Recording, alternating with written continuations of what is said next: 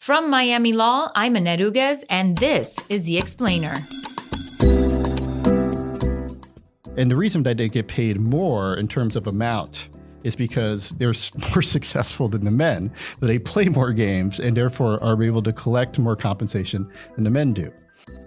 Welcome back to the Miami Law Explainer, the legal affairs podcast where Miami law experts lend context and historical relevance to today's headlines. On November 8, 2019, a U.S. district judge certified a class action filed by members of the U.S. women's soccer team seeking to be paid the same as the members of the U.S. men's soccer team. With us today is Miami Law's legal referee, Sergio Campos, an expert on class actions and complex litigation. Let's go to executive producer Catherine Skip with the interview. Good morning, Sergio. Thanks for joining us for Put the Cap on the Season. Oh, Catherine, thanks for having me again.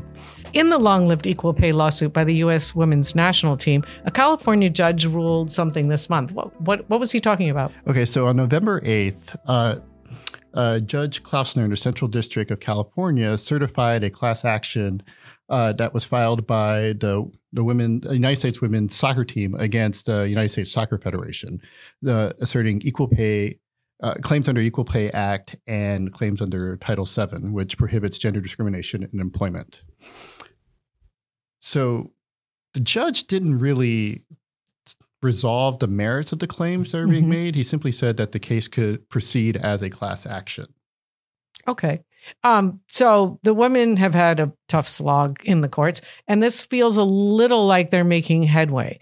It's still a long road to changing compensation packages? Probably, although this case seems to be moving a lot faster than I normally see in this type of litigation.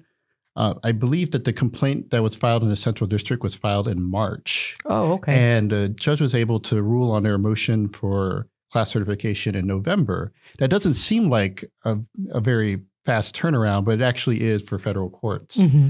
And the one issue that I find interesting here that you don't tend to see in a lot of these types of cases is that in most class action type cases or multi-district litigation cases, usually you have lots of plaintiffs in the hundreds, the thousands, the 10,000s.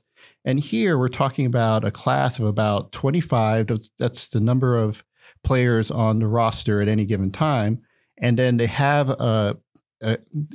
they're asserting a different class action for damages for pay that they should have earned. And that's going to extend to players that were on the roster from 2015 onward. That increases it to 50, but that's still kind of small by class action standard. Because we're talking about like Big Tobacco and Tyson Foods that are huge kinds of class action. Exactly. We're talking about conduct typically by multinationals or definitely interstate corporations that have a large national market, and they do something that affects a large number of consumers. Okay. And so in this case, we're talking about less than 100, which is pretty small by class action standards. But interestingly enough, the case law has permitted class actions to go forward with classes as small as 40 or 20.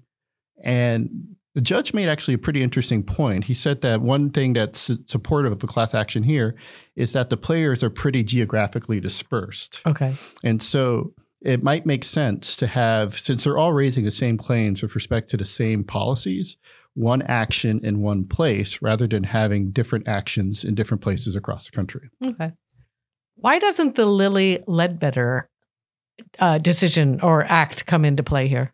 Well, the Lilly Ledbetter Act was meant to address a Supreme Court case that was decided right before Obama began his first term. And in that case, the Supreme Court basically said that in order to file a Title VII case, you had 180 days after the discriminatory act that caused it. And so if you don't find out about the discrimination until years later or weeks later or months later, then you might run afoul of that really short statute of limitations.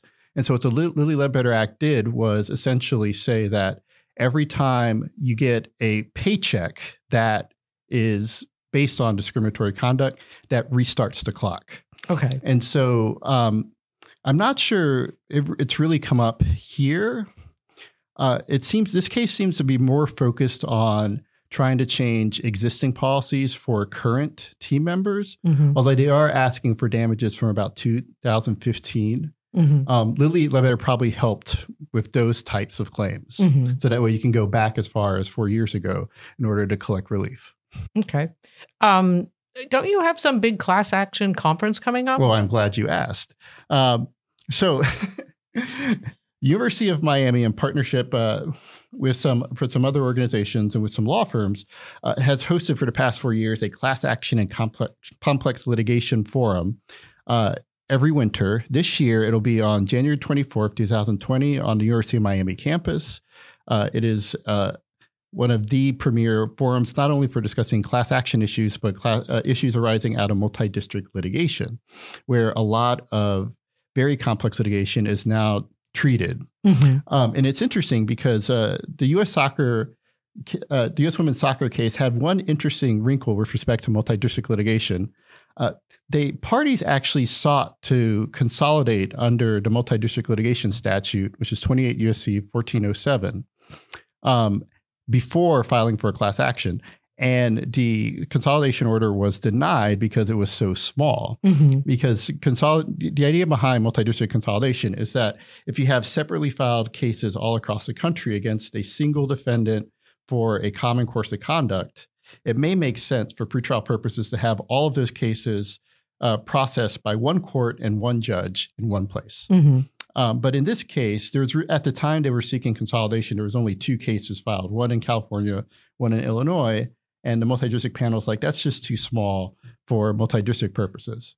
And as it turns out, a class action is probably the better vehicle for dealing with this. But if you want to learn more about multi-district litigation and class actions, I highly encourage you all to attend the Class Action and Complex Litigation Forum on January 24th at the University of Miami. A good time will be had by all.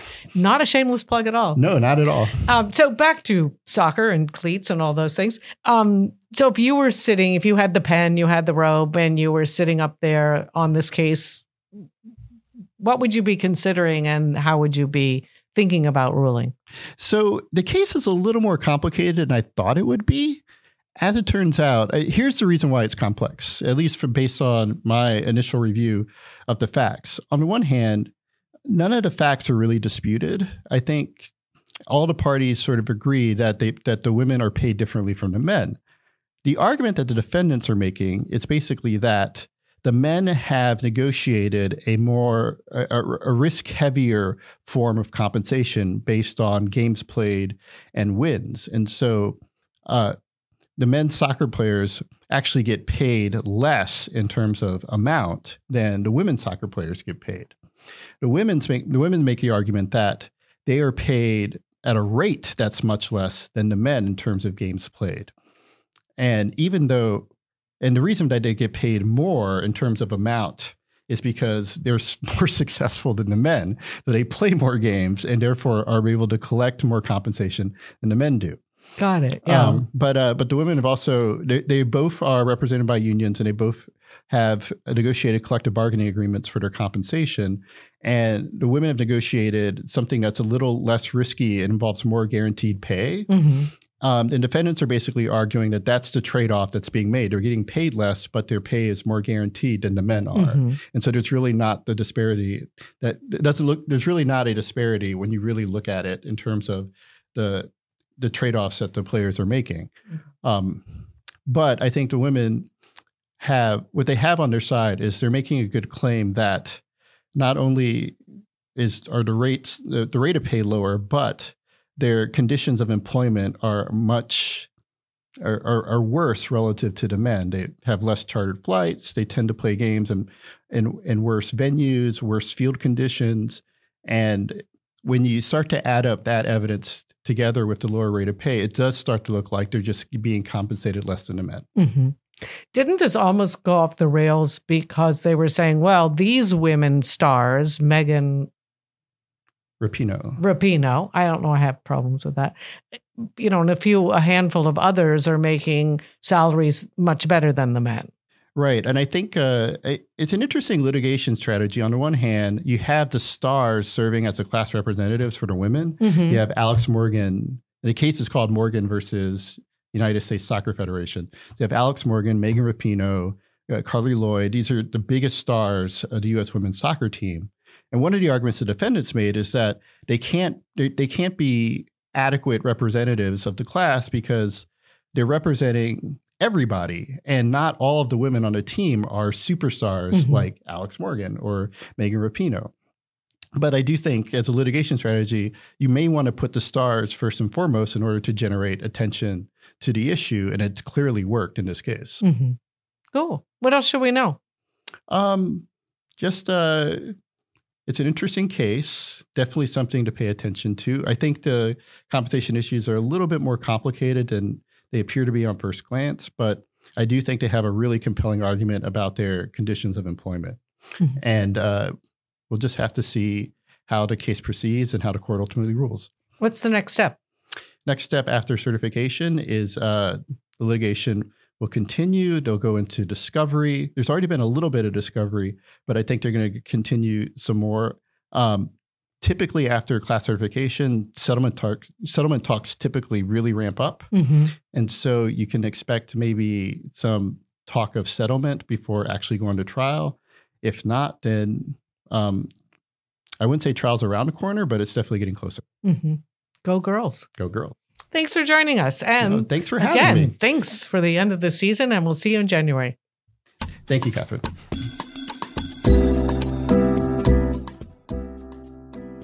Today's episode is brought to you by the University of Miami School of Law's concentration in the business of innovation, law, and technology for law students looking to focus on legal issues relating to startups and mature technology firms. For more information, visit www.law.miami.edu/BILT.